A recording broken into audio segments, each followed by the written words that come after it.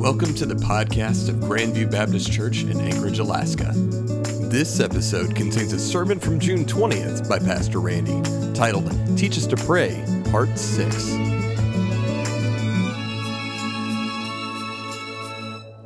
So they asked Billy Graham in an interview, if you had to do all over again, what would you do differently?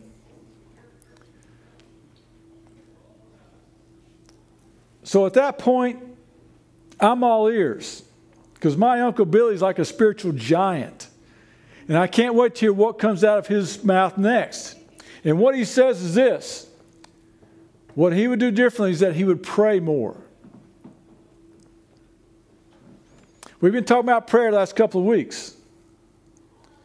And not only has the goal been meaning to get you to pray more, but to pray the way God wants us to pray. And I hope that in some ways this past couple of weeks you've been motivated to move from what I will call ATM prayers to praying the way that God tells us that He wants us to pray. And I call them ATM prayers because most of us don't carve out a very big space for God. Most of us only go to God when we need something. And most of us are easily disappointed when He doesn't do exactly what we want Him to do. But the biggest part is that most of the time when we go to God and we pray, it's for physical things. God, fix this. Do this. But most of in fact, all of our biggest needs, they're not physical, they're spiritual. And if all you do is go to God with physical needs, at one point you're going to realize, probably later on in life, is that you've been fighting battles that really aren't worth fighting. Because our biggest battles are not physical, they're spiritual. And they're fought with God's word and prayer. In fact, in the New Testament, you read the prayers of the New Testament, and you'll find really none of them are about physical things. They're all about spiritual things. So here's what we said last week. The reason our prayers have become so self-centered is because our faith has become self-centered. And as a result, nobody prays the way that God wants them to. All of our prayers are, God, fix this, do this for me. The point of prayer is not just to get stuff from God. It's not to get God on our agenda. The point of prayer is to surrender our will, not try and impose our will. Because we're Jesus followers. We're not Jesus convincers. We're not Jesus users. We're Jesus followers. So when disciples came to Jesus, after hearing Him pray, they got together, elected spokesmen, they came to Jesus and said, Jesus, teach us how to pray. And the first thing He did was tell us some things that they were doing wrong.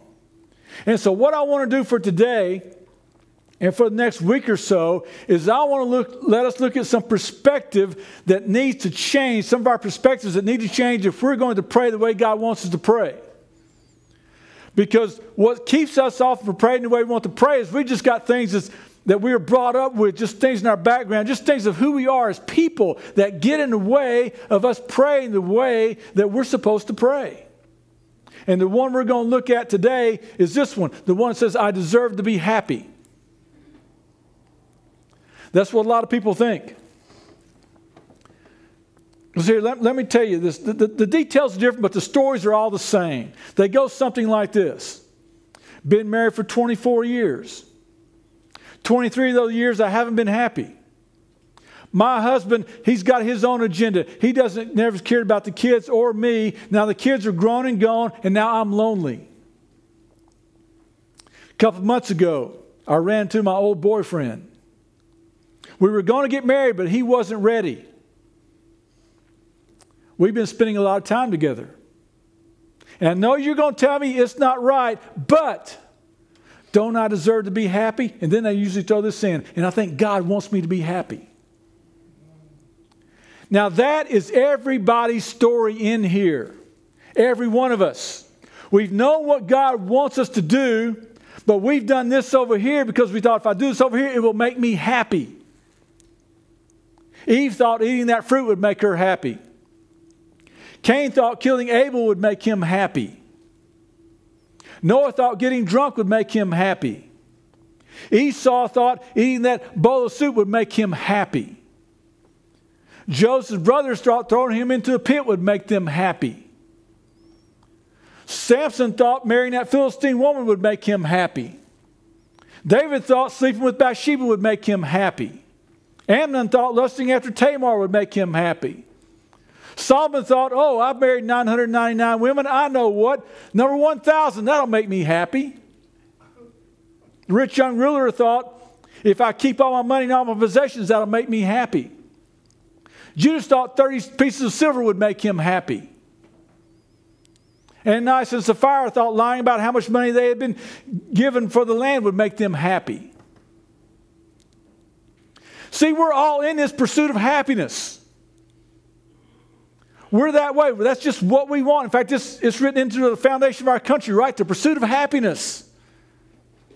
The worst thing you can do is get in between somebody and their happiness. We all think we have the right to live happily ever after. Nobody knows this better than the advertising industry. Whatever they try to sell you, it doesn't matter if it's a car or a pair of shoes or a resort vacation or anything like that. They will tell you, you buy this, it will come with a big fat can of happiness. Probably over the years, nobody's really done it better than McDonald's. McDonald's know that all these parents have these little screaming 3-year-old kids, or in this case, I think she was 4. But they have these kids, and what do? You take them to McDonald's.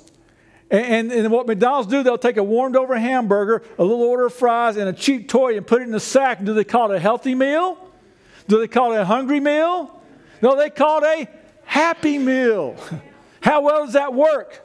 So they eat your happy meal, then they go to the playland, right? And they play on the slides and climb on a few things. And then when it's time to go, the mother or father go to the kids and say, it's time to go, let's get in the car and go. And without any argument, and just obeying right, they say, yes, sir, yes, ma'am. And they go and they hop into the car because they're so happy.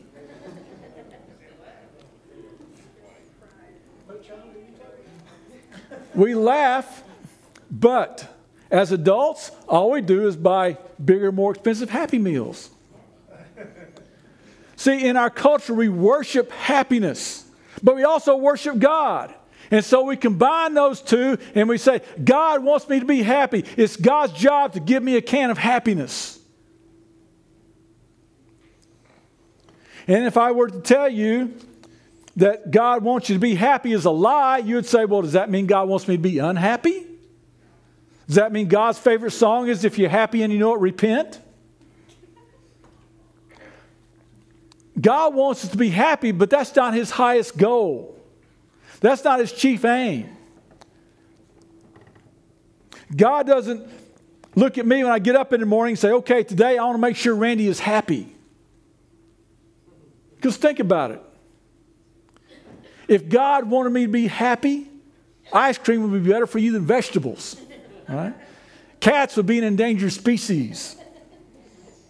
If God wanted me to be happy, all politicians would have 2 term limits and they couldn't campaign until 2 weeks before an election. Here's what I want you to understand.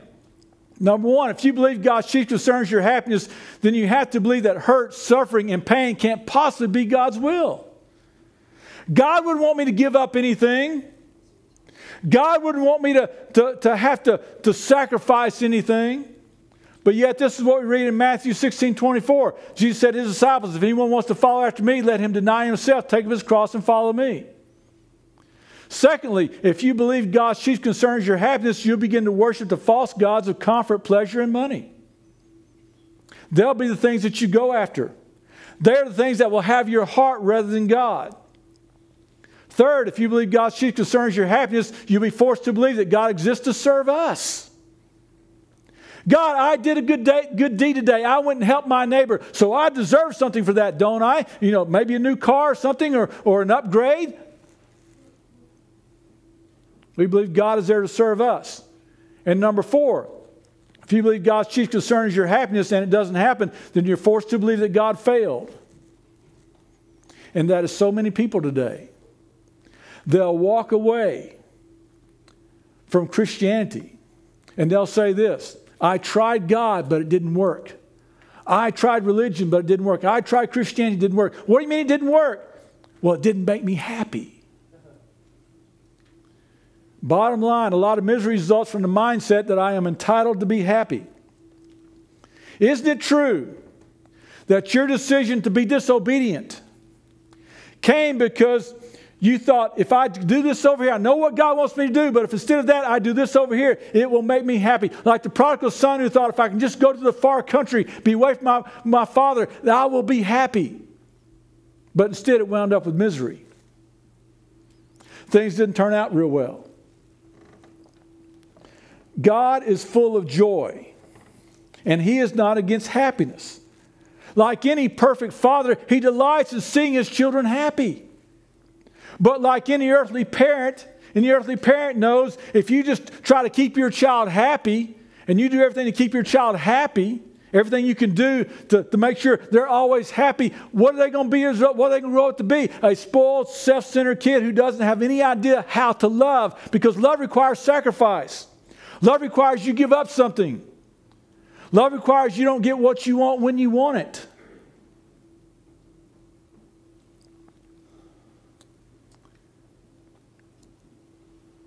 Sometimes you'll hear preachers say, God doesn't want us happy, He wants us holy. As if you have to choose between those two. Do you want to be happy or do you want to be holy? But what we really need to understand is that happiness is fueled by holiness. You don't have to choose between the two. You want to be happy is fueled by being holy. David helps us with this in Psalm chapter 1, where he says, happy is the man who doesn't listen to the wicked. Happy is the man who doesn't hang around with the wicked. Happy is the man who doesn't do what the wicked people do. But the one who soaks himself in God and His words like a tree planted by the water, who yields fruit in the season, who always has success. So does God want us happy? The answer is yes. God wants us happy. Delight yourself in the Lord. Serve the Lord with gladness.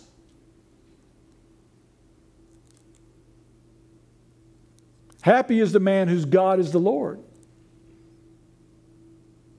Jesus in the Beatitudes go, happy is the person who does this. Happy is the person who's this. Happy is the person who's this. Rejoice in the Lord always. So those two things aren't pitted against each other. They go together. Happiness is fueled by holiness. Not only is happiness is fueled by holiness, but happiness is fueled by gratitude. And there's a study done, and there's been lots of these studies done, doing the same thing. I don't know why people don't ever really catch on. I guess they have to try it again. Emmons and McCullough, two guys, they did a study in which they gave a group of people a gratitude journal and asked them every day, write down things you're thankful for, and they gave the other one a gripe journal. Write down every day things that annoy you. And we know what happened, but it seems surprising. Here's the results. Here's how they summed up the results. The people who kept a gratitude journal, they had a lot more energy, were a lot more enthusiastic. They slept better and were a lot less depressed. And of course we go, of course they were. And we know those things, we expect those things, but so often we're not ever intentionally grateful the way we should be. So happiness is fueled by gratitude, happiness is fueled by holiness, and happiness is also fueled by a focus on others. There was a psychologist by the name of Martin Seligman. He wrote a book entitled Authentic Happiness. He spent a whole lifetime studying what makes people happy. And this is what he said. He said, most people think what will make them happy is if they get more of something that they really like. You know, more money, more sex, more chocolate, more success, more recognition. But he said this, there's always a gap between the more and enough. People are always wanting more, but they never seem to be able to have enough. There's always a gap between that. And then he did this that totally changed everything for him. He asked his students one time to go out and do one activity that would bring them pleasure. Eating a chocolate sundae or taking a bike ride or getting together with their friends. And he said, after you do that, I want you to do one activity that focuses on others. And he said this, that the results that people got from doing that one pleasurable activity paled in comparison to the results of one selfless act of compassion. Not even close. This is what he wrote. He wrote, the students who were involved in these selfless acts became less self-absorbed, less depressed. They had a greater sense of community and decreased sense of loneliness. He talks about the fact that it's so ironic that people think if I do these things, or if I have more of these things, I'll be happy. But literally, that makes them more depressed. But if they will focus on other people, they get happiness thrown in. A lot more than they could ever expect by focusing on themselves. It was almost as if we were designed that way. Now, he didn't say that. I said that last part. Okay. We look for a pain-free life. Listen, a pain-free life is not going to happen because we live in a fallen world. But we can have a life still full of joy in the midst of the difficulties, full of peace in the midst of difficulties, full of joy and peace that the world can't understand, the world can't comprehend. Here's what we read. For some reason, this thing's not staying where it should. Makes a big difference, doesn't it? I can hear that even. All right, let's try it this way. I'm sorry, I know that's annoying. Too many things, a lot of things don't bother me, but that's annoying to me. If I had to hear it, no, it's really annoying to you. So anyway, try your best to get past that. Matthew 5, 11 and 12. You are blessed when they insult you and persecute you and falsely say every kind of evil against you because of me. Be glad and rejoice because your reward is great in heaven, for that is how they persecuted the prophets before them. Rejoice because people insult you? Who does that? Because people persecute you? Who does that? There's a guy by the name of Richard Wurmbrand. He's the one who started the foundation or the organization called Voice of the Martyrs that keeps track of persecuted Christians around the world. And Richard, he was a Jew in Romania, and he became a Christian about the same time that the communists took over Romania. And because he was preaching, he was put in jail. Well, actually prison. And he was told, anybody else preaches about Christ while they're in prison, they're going to be severely beaten. And this is what he writes. Oh, let me back up. Okay, let me give you what he writes. He writes this. A number of us decided to pay the price for the privilege of preaching, so we accepted their terms. We preached and they beat us. We were happy preaching. They were happy beating us. So everyone was happy. Who thinks like that? Not anybody who thinks happiness is a what? See, everyone is looking for a can of happiness. But what if God was not in the way of your happiness? What He was the way to your happiness? Here's what we read in Matthew chapter 13. The kingdom of heaven is like a treasure buried in a field that a man found and reburied. Then in his joy, he goes and sells everything he has and buys that field. God doesn't tell us to pursue happiness. He tells us to pursue His kingdom. And when you pursue His kingdom, what's the byproduct? Then it's happiness. Then it's joy. Here's what we read in Romans 14, 17. For the kingdom of God is not eating and drinking, but righteousness and peace and joy in the Holy Spirit. So here's what I want you to get. Joy doesn't come in a package. It comes in a presence.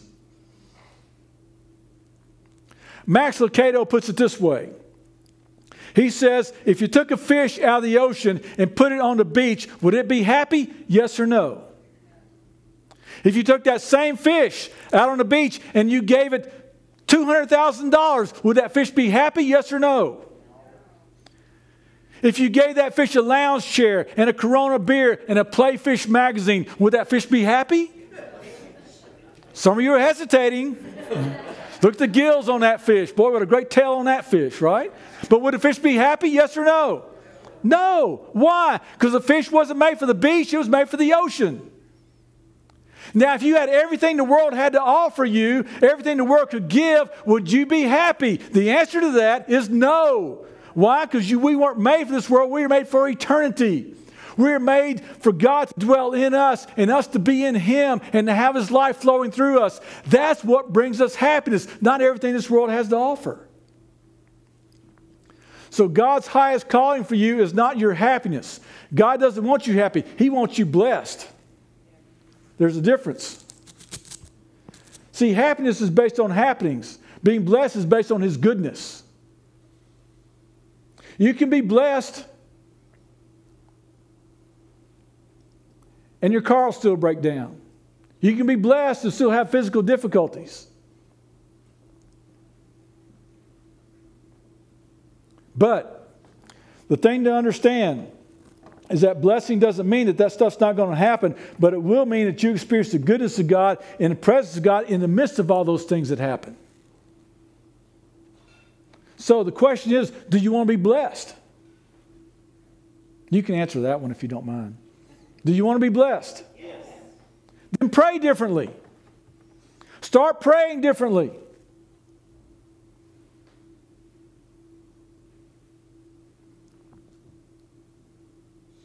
Our Father, our perfect Heavenly Father, who loves us like only a perfect Heavenly Father could love us,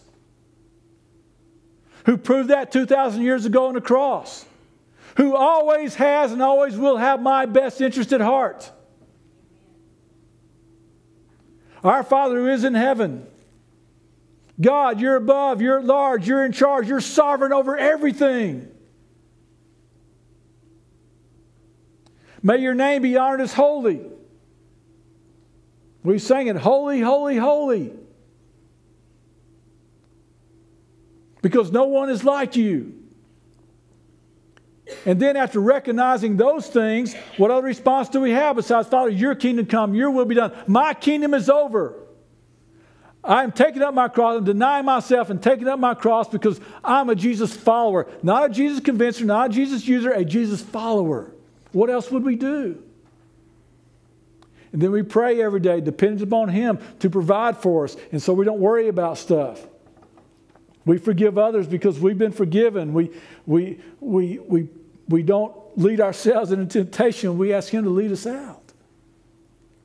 You want to be blessed? Start praying differently. Here's what we read in 1 John 2.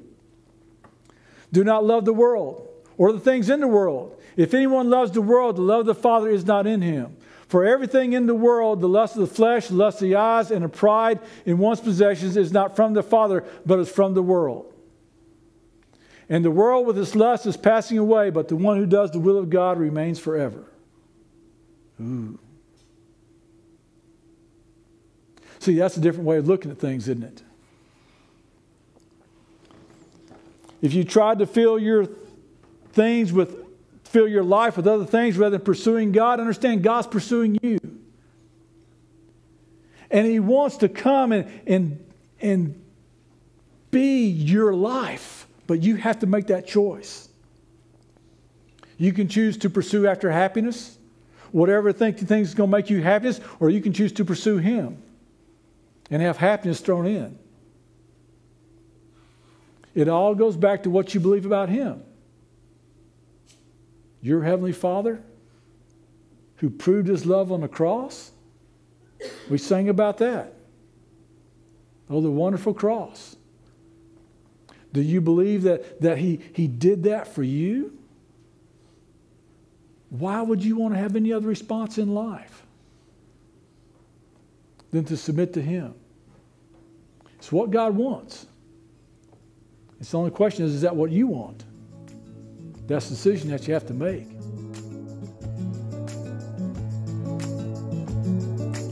Thank you for tuning into the podcast of Grandview Baptist Church in Anchorage, Alaska. For more information, check out our website at gbcak.org.